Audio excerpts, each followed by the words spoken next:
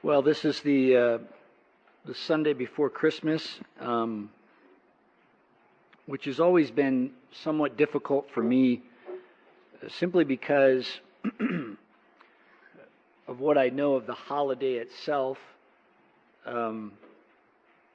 Jesus, of course, never celebrated Christmas. He never called his disciples to celebrate Christmas. We know that the early church never celebrated Christmas. As a matter of fact, we have information from the early church, writing from the early church, that actually speaks against celebrating Christmas. The Puritans, for example, were opposed to it and believed that it would cause an unbiblical focus on his birth. And so, knowing that has always been a challenge for me around this time. Now, at the same time, let me say this: I don't want to be Scrooge. I like singing Christmas songs. I like getting together for the holiday. And so this week I thought about that, and what came to mind in my study time was that though Jesus didn't celebrate Christmas, that doesn't mean that he didn't celebrate anything during this time. He actually did celebrate something, and that something is what we're going to talk about today, and what it is that we can learn from the winter holiday that Jesus did celebrate. And so, to prepare us for that, if you would turn in your Bibles to Matthew chapter 10, and you should have a handout. I've decided to give you my notes. I wasn't going to do that at first, but I decided that it would probably go better if I did, and so if you need that, raise your hand. If you do need one. Anyone? Okay. John chapter 10, as I said, is where you want to turn. John chapter 10. I didn't say it? That's all right. We're with you. Merry Christmas. There's your present. John chapter 10, verse 22. One verse. That's all you get this year. John chapter 10, verse 22. At that time, the feast of dedication took place at Jerusalem. It was winter. At that time, the feast of dedication took place at Jerusalem. It was winter. And you'll notice there in verse 23, and Jesus was walking in the temple in the colonnade of Solomon. And so he was there in Jerusalem for this particular feast, the Feast of Dedication, a holiday that took place in winter. So with that in mind, let's ask the Lord's blessing on our time, shall we? Father, thank you that we do have times like this where we can celebrate, we can spend time together, we can be festive as your people, and we are truly thankful for that. We look forward to times like this. Father, I would pray that as we learn now about the festival that Jesus attended during this time, that we would be able to apply some of the things that were true during that time and were a part of that festival. Make it so, we pray, in Jesus' name. Amen. Well, if you'll direct your eyes to the top of the notes there, or just below the John 10:22, Christmas is sometimes referred to as the season of lights. And though Jesus never celebrated Christmas, he did, as our text indicates, celebrate another winter holiday which took place at roughly the same time, one also associated with lights. That holiday was known as the Feast of Dedication, as we see it here in our text, John 10, otherwise known as Hanukkah, which in Hebrew means just that, to dedicate. To dedicate. For 8 nights during this time, the city of Jerusalem would be aglow with lights, most especially the temple. As such, this holiday is also referred to as the Festival of Lights. The Festival of Lights. And though on the surface there may seem to be no real association between dedication and lights, or the two names given to this holiday, it becomes immediately apparent once you consider the history behind how Hanukkah came into being. And so here is that history. The holiday started almost 200 years before the time of Jesus and marked the exodus from a very dark time in Israel's past. The prosperity and good things afforded to the people of Israel after the rebuilding of the temple in the days of Ezra and Nehemiah eventually became their distractions from faithfulness to God and led to yet another foreign people occupying their land. This time it was the Syrians who, during their occupation, did more than just massacre many of their people. They also took away their religion. The practice of Judaism was outlawed, and the temple desecrated through the sacrificing of pigs and the erection of an altar to the Greek god Zeus. Thankfully, however, such idolatry eventually caused one brave Jewish priest and his 5 sons to rise up and fight back. The most instrumental of his priest sons was named Judah, but earned the nickname Maccabee or Maccabeus, which is a Hebrew derivative meaning the hammer. Under his leadership and guerrilla-style warfare, the hammer successfully drove the Syrians out of Jerusalem in the winter of 164 BC. And the first thing the hammer did, after ridding the land of the Syrians and cleansing the temple of its pagan defilements, was relight its menorah, the golden lampstand with 7 branches commanded by God to remain perpetually lit as a sign of the Jews' uncompromising dedication to Him and His law, often metaphorically referred to in Scripture as light. As light. This then is the connection between Hanukkah's 2 names, the Feast of Dedication and the Festival of Lights.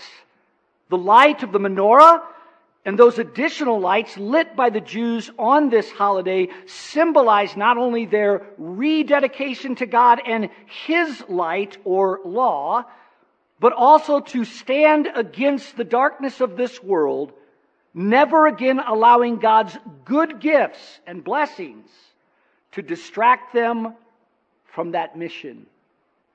Seeing that it takes place at the end of the year, in commemoration of the event that established it, and it also functioned as a sort of New Year resolution for the Jewish people. And as our text again points out, Jesus observed this holiday with all the aforementioned history, symbols, and meaning intact. In other words, He believed what it represented and communicated was important to the spiritual life of God's people in His day. So here's the question. What can we learn from it? What can we learn from Hanukkah? How can it help us? How can we apply it to our own festival of lights? And I believe there are 3 ways that we can do that, coming from its history. Here is the first. Rededication to our mission as lights for God and His law. rededication to our mission as lights for God and His law. In Jesus' first public sermon, He preached the necessity of dedication just as it was for the Jews under the Old Covenant, meaning dedication, again, to God and His law. And we find that in Matthew chapter 5, verses 13 through 16. So if you'll turn there, Matthew chapter 5, verses 13 through 16. Here again is His first public address, or Jesus' first public sermon, and as a part of that, we read this: "You are the salt of the earth, but if the salt has lost its taste, how shall its saltiness be restored? It is no longer good for anything except to be thrown out and trampled under people's feet. You are the light of the world. A city set on a hill cannot be hidden. Nor do people light a lamp and put it under a basket, but on a stand, and it gives light to all in the house. In the same way, let your light shine before others, so that they may see your good works and give glory to your Father who is in heaven." Here we have really our mandated mission in life, what it is that we're called to do. And what it is that Jesus is calling us to do, the mission that He's given to us, is to live our lives in such a way that they communicate our obedience, our commitment, our dedication to Him and His law. And that, I say, considering the following: salt and light, the two terms that are used here in this particular section of verses, salt and light. Both of these are metaphors for God's law in Scripture. Numbers chapter 18 speaks of salt this way. It's used there as a metaphor, again, for the covenant or God's law. It is the salt of the covenant. And in Psalm 119, we see light being used also as a metaphor for God's law. And so this is how Jesus is using the terms here: salt and light. And we are the ones that are to be that. We are to be then representatives of God's law to this world. Hence the reason Jesus immediately follows this mandate by communicating His commitment to the law and its fulfillment by God's people if they are to reach heaven. You'll see that in verses 17 through 19. Right after what He says here, He immediately goes into an address on the law itself. Notice, "Do not think that I have come to abolish the law or the prophets. I have not come to abolish them, but to literally see them fulfilled.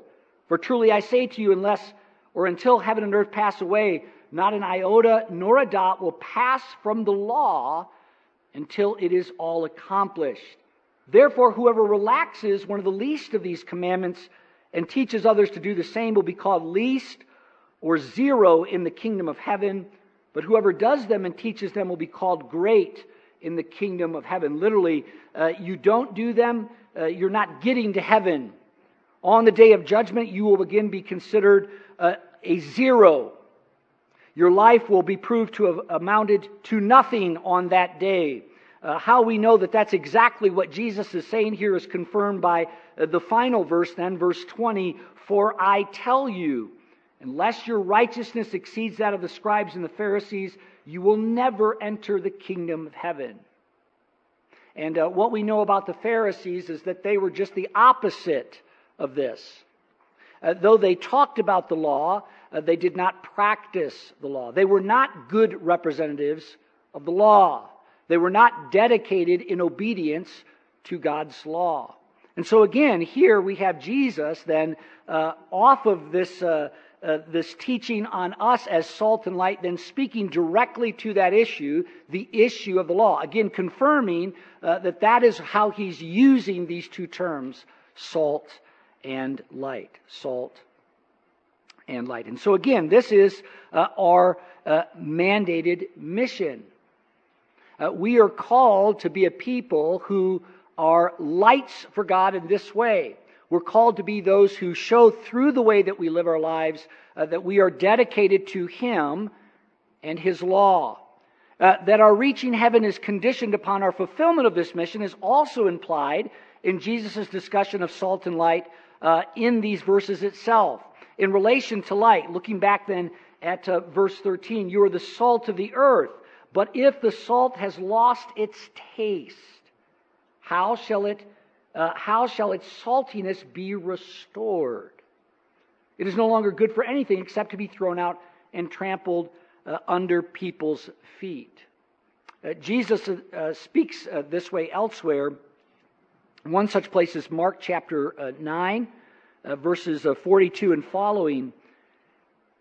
Mark chapter 9, verses 42 and following, there showing that what he means by this idea of losing its saltiness is a reference to then condemnation, eternal condemnation, or hell.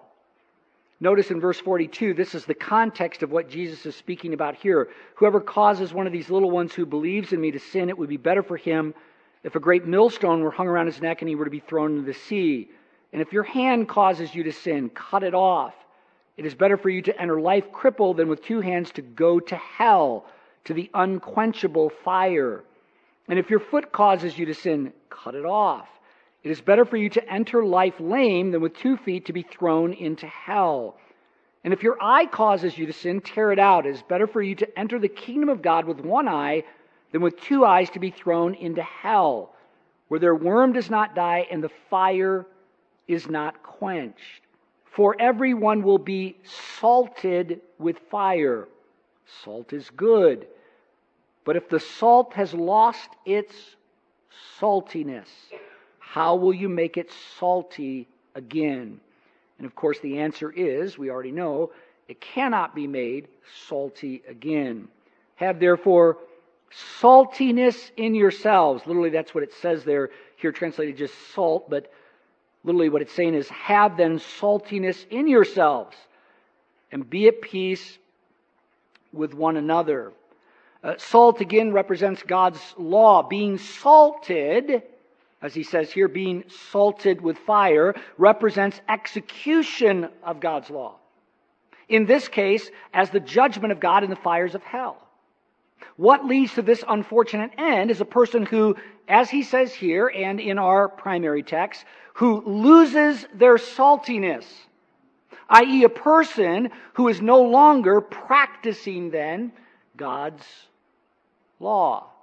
Hence the reason we are to have salt or saltiness in ourselves, to be those who are characterized by practicing God's law. Plugging all of that then back into Matthew chapter 5 verse 13, losing our saltiness will mean missing heaven.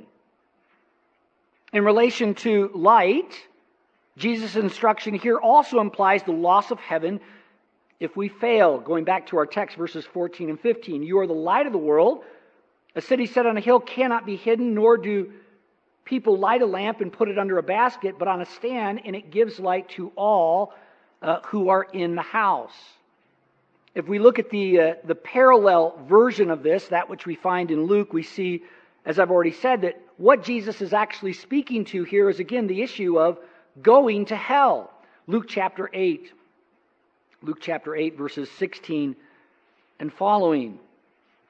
No one after lighting a lamp covers it with a jar or puts it under a bed, but puts it on a stand so that those who enter may see the light.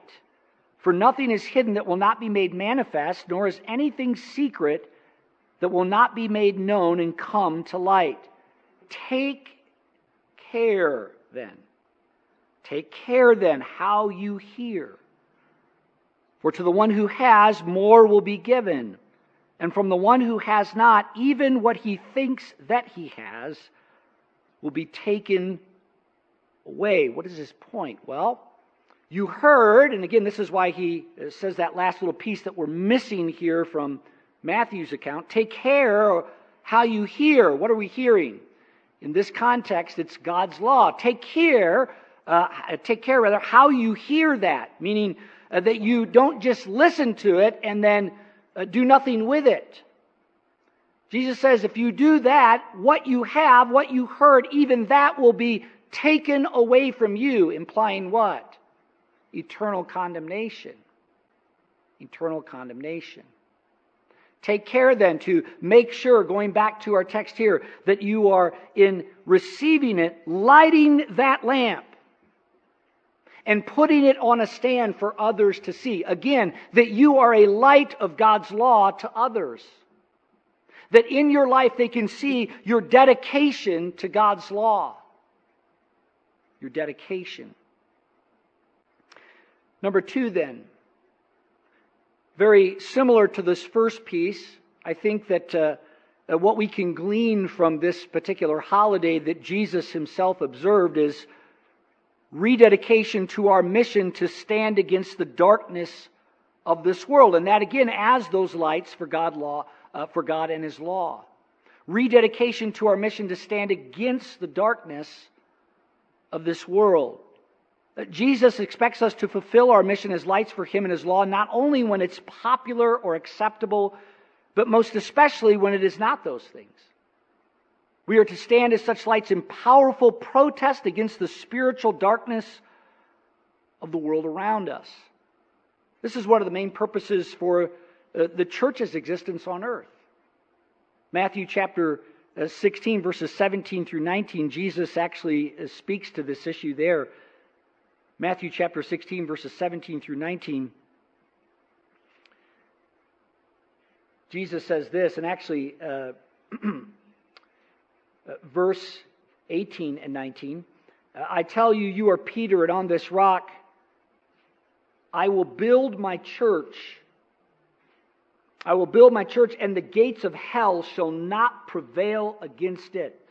The gates of darkness shall not prevail against it. I will give you the keys of the kingdom of heaven, and whatever you bind on earth shall be bound in heaven, and whatever you loose on earth shall be loosed in heaven. What is he telling us there? Well, one of the things he's telling us is that the way that we stand against the spiritual darkness of this world, or again the gates of Hades or hell, is through being the church. Again from the text, I will build my church, and the gates of Hades or hell shall not prevail against it. We do that by being the church. The one place on planet Earth where God's powerful light, His law, conquers the darkness. The one place where the darkness cannot prevail. And how we do that is by binding or punishing it and loosing or delivering people from its condemnation and control. The church is the new land of Goshen in the world of Egypt. You remember going back to the Exodus account. Goshen, the place where the Jews were, was the only place where it was not dark. It is in this way that we also become, as Jesus says back in our primary text, the city on the hill. And what is a city? Well, a city is not one person, but many people. And the real significance of that analogy, a city on a hill, is this. In ancient times, this was how those lost at sea or in the wilderness found their way out or determined the direction to safety. They did it by navigating according to the light on the high place.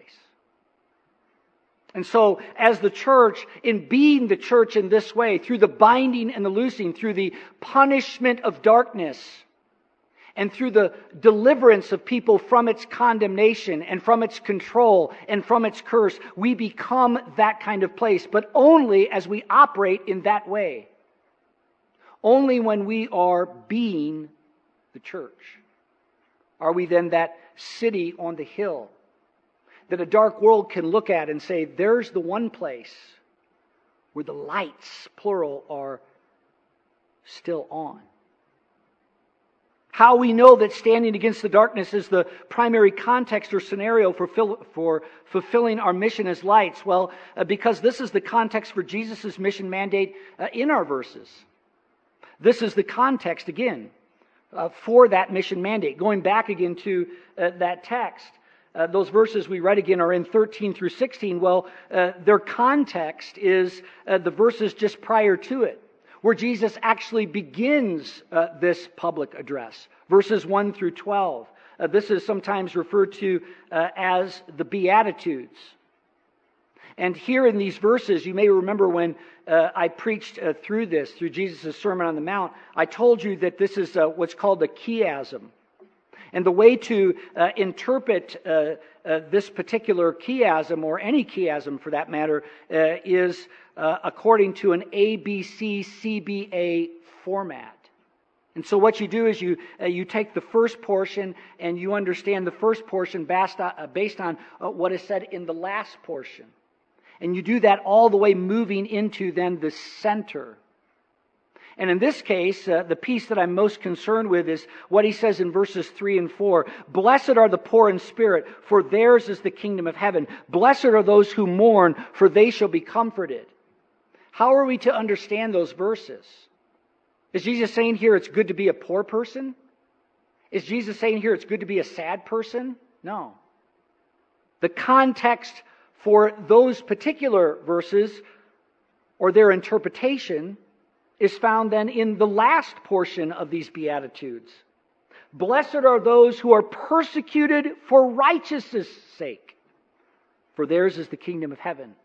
Blessed are you when others revile you and persecute you and utter all kinds of evil against you falsely on my account. You see, the reason that we are poor in this context, the reason that we are mourning is because we are being persecuted for righteousness' sake. Because people are speaking evil against us. They are uttering all kinds of evil and falsely accusing us on His account. And so again, this is the context for then being the lights. Which tells us that the place that we are most expected to be lights is in and against this dark world, who will be, because of being those lights, will persecute us, will speak evil of us, will cause us to mourn, and to, in some sense, be poor because of it, who will not like us because we do stand against them, because we do stand in dedication to God's law, which in this world has always been a very unpopular thing. We see this, by the way, and I think more clearly in Luke's Gospel. If you look there in Luke chapter 6, you'll see it there in the notes, verses 20 and following. Here we see really both sides of the equation, meaning we see the positive as well as the negative. Verse 20, and he, meaning Jesus, lifted up his eyes on his disciples and said, Blessed are you who are poor, for yours is the kingdom of God. Blessed are you who are hungry now, for you shall be satisfied. Blessed are you who weep now, for you shall laugh.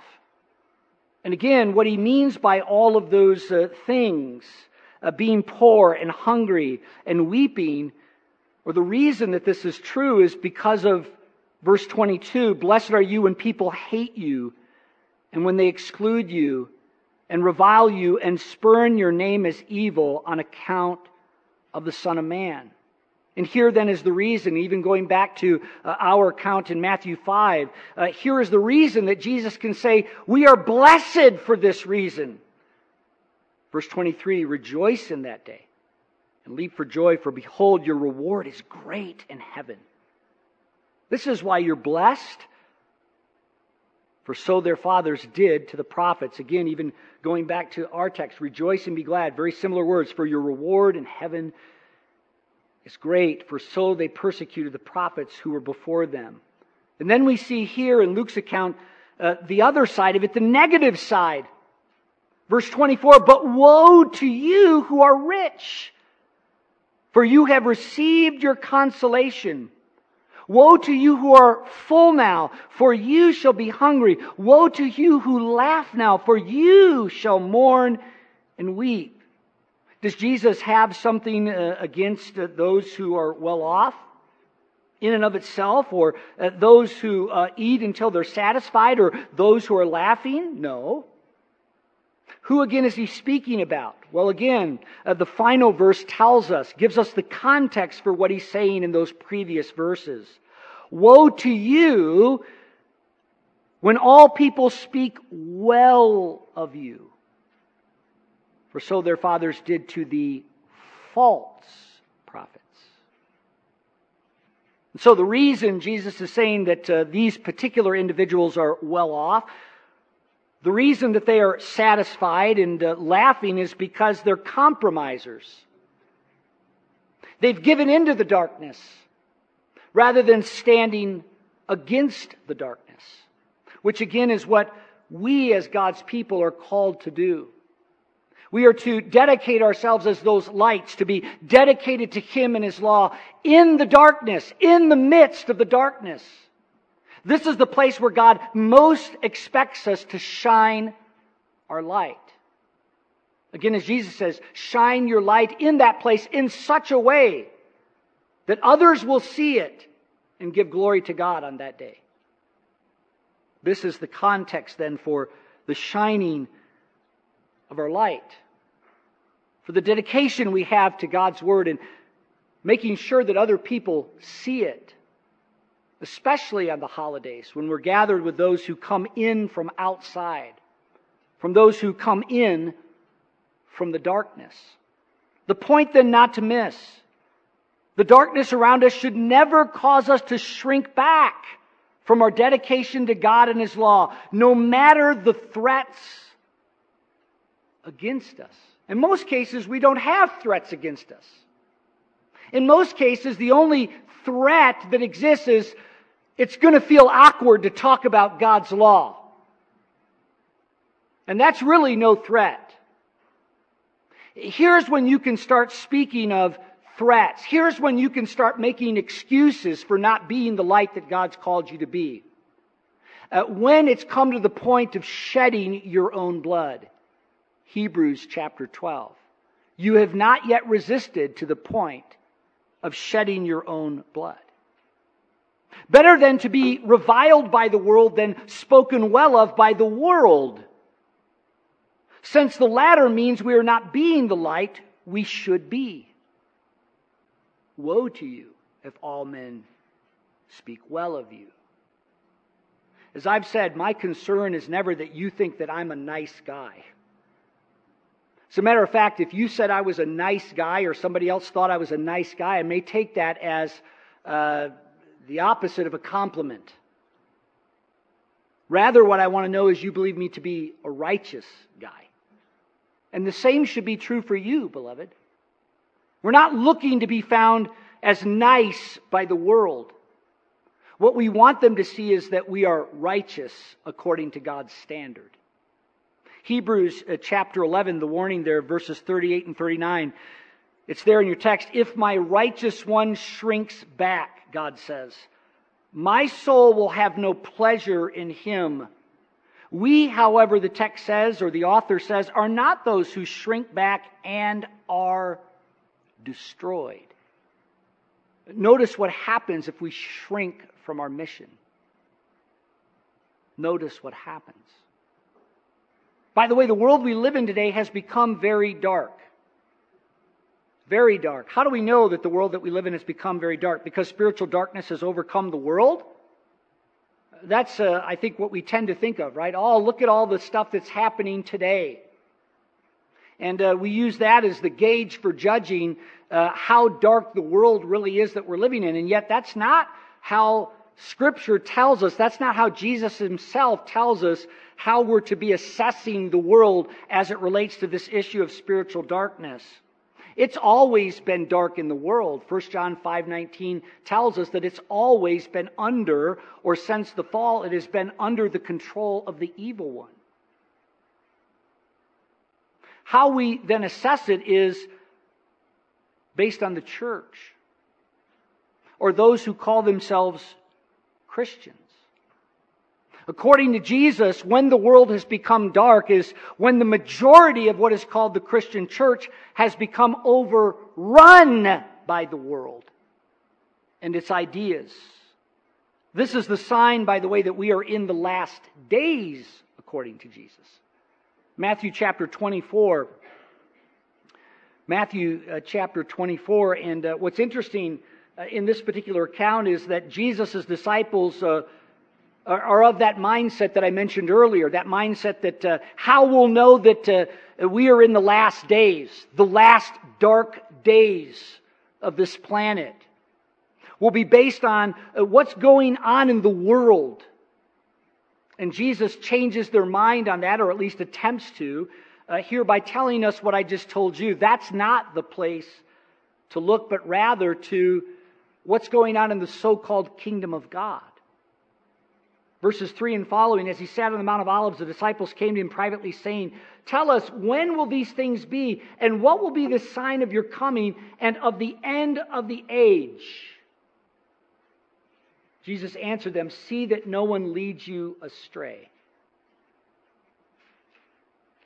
Make sure that you, in other words, understand where it is that you should be looking. Don't be led astray into looking at the wrong things to make that assessment.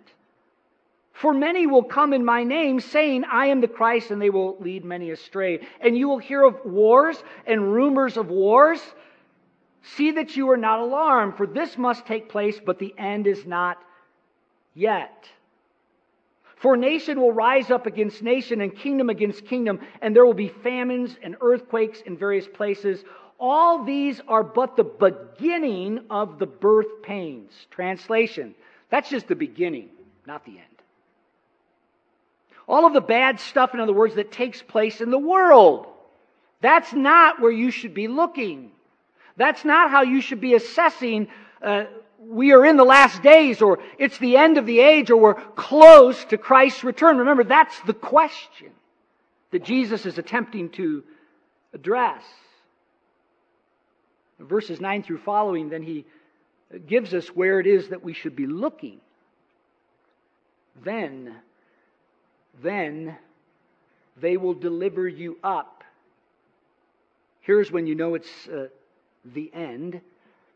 Then they will deliver you, meaning the Christian, the true follower of God, the one that is dedicated to Him and His law. They will deliver you up to tribulation and put you to death, and you will be hated by all nations for my name's sake. And then many will fall away and betray one another and hate one another. And many false prophets will arise and lead many astray. And because lawlessness, not people dedicated to the law, people dedicated to losing the law, getting rid of the law.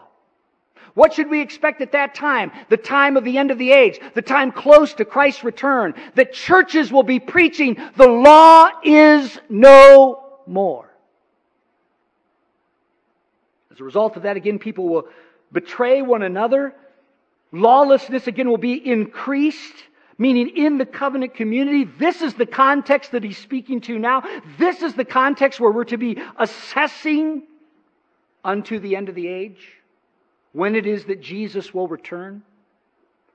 The love or the loyalty of many will grow cold, but the one who endures to the end, here telling us that this is the time frame that we're talking about now. The one who endures to the end will be saved. And this gospel of the kingdom, what gospel? A gospel that is just the opposite of that, the gospel that preaches against this kind of a thing, against lawlessness.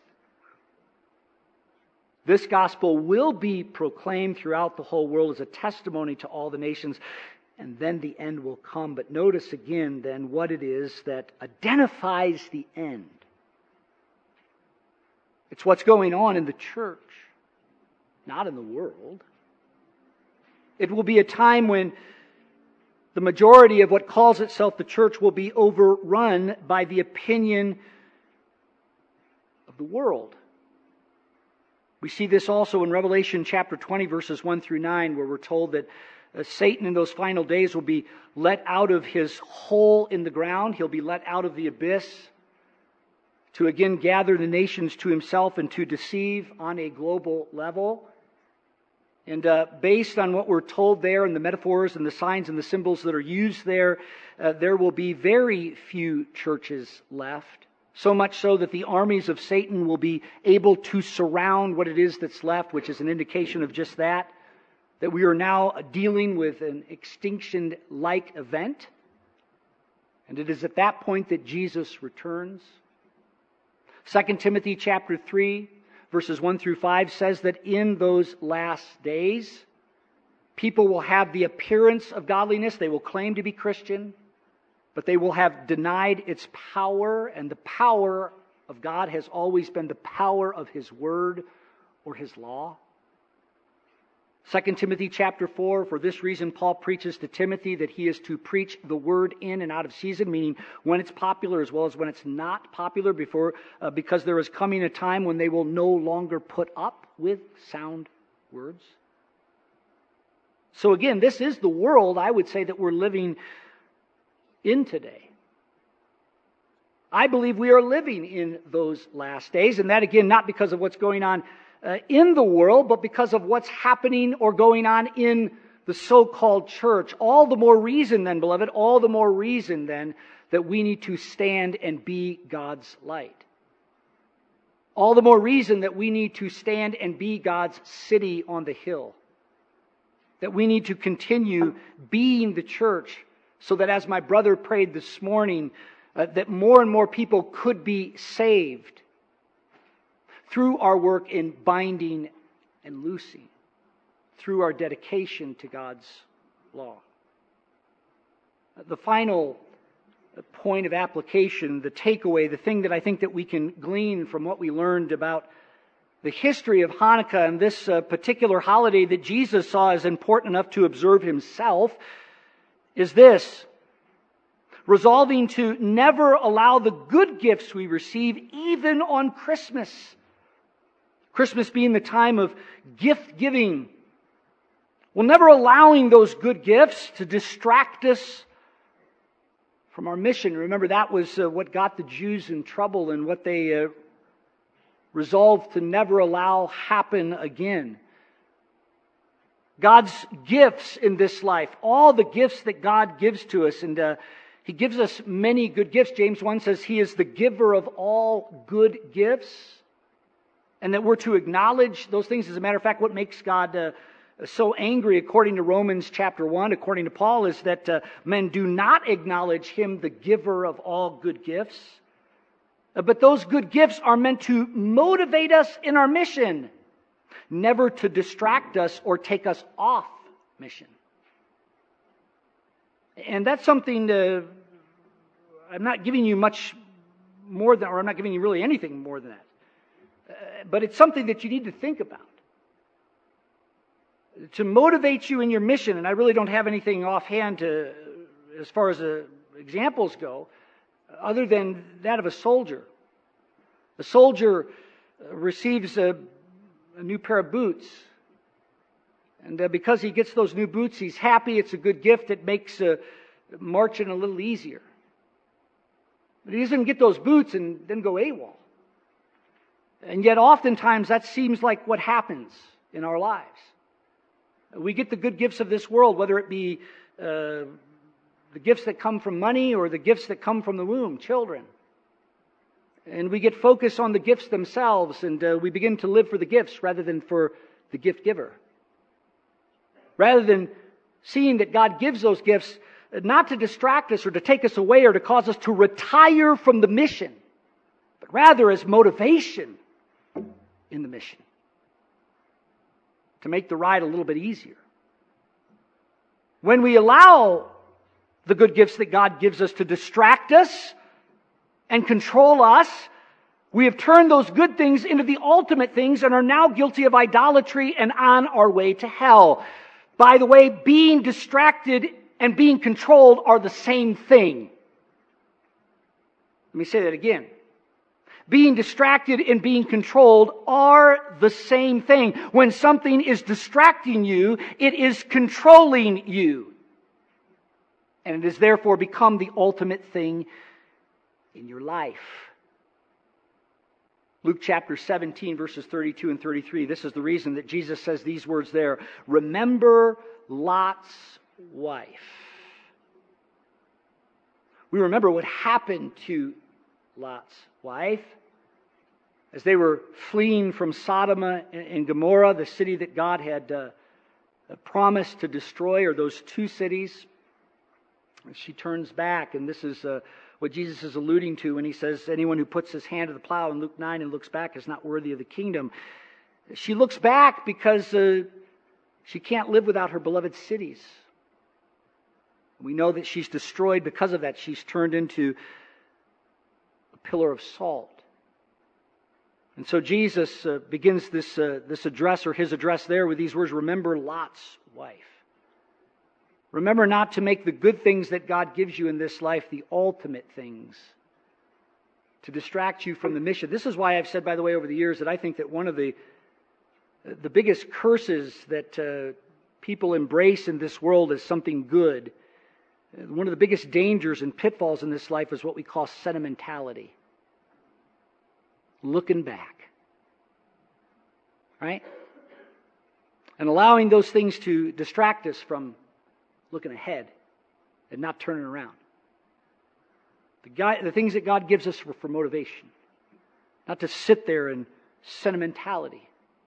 Remember Lot's wife. He who seeks to preserve his life will lose it. But whoever loses his life, i.e. does not live for the things of this world, allow them to distract, determine, control what he does not allow them to become the ultimate things, that's the person that will keep it. Lots and lots and lots of people who claim to be Christians are going to go to hell because they're no better than Lot's wife. Because they made the good things that God gave them the ultimate things. The things that distracted them from their mission so that at the end of the day they amounted to nothing. Their lives were not the lights that God called them to be. They failed in their mission. 1 Corinthians chapter 6. 1 Corinthians chapter 6. Verses 12 and 13. All things, Paul says, are lawful for me, but not all things are helpful. I love that. He tells us that the issue isn't about what's lawful, but what's helpful. And there's another area where we get confused, right? Is it okay for me to do that? Does God say that I can do that? Is it lawful? Usually it's this way. Is that sin for me to do that? Wrong question. Is it helpful?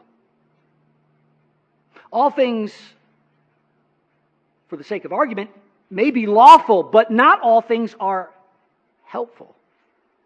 All things are lawful for me, but I will not, and here's the principle, be dominated by anything. Controlled, distracted by anything. Food is meant for the stomach and the stomach for food, and God will destroy both one and the other. The body is not meant for sexual immorality, but for the Lord, and the Lord for the body. Two principles, I think, come out of this that are related to what we're talking about now. Our bodies, the term he uses here, really referring to the entirety of our physical existence in this world, as he says, is for the Lord. The reason that God has put us in this life is to accomplish His mission. That's His point. Our bodies are for the Lord, for accomplishing His mission. And number two, being dominated, controlled, or distracted by what is lawful or good leads to being dominated, controlled, or distracted by what is not lawful or good. Being dominated again, controlled or distracted by what is lawful or good leads to being dominated, controlled, or distracted by what is not lawful or good. And that is, of course, where it goes. That's what it leads to. So the closing contemplation is this. It is in these three ways just discussed that our lives are a value add to this world. A value add. So the question is, has this been your life so far in this world? Is your existence adding value, or are you simply wasting air and space? God has given us an important and worthy mission to be His lights. Are you His light? Has your life been a light for God and His law that stands against the darkness and is not distracted by the good gifts He gives to make the mission easier? That's the question. If not, now is the time for rededication and New Year resolutions in that direction. Jesus is looking for hammers, not urinal cakes.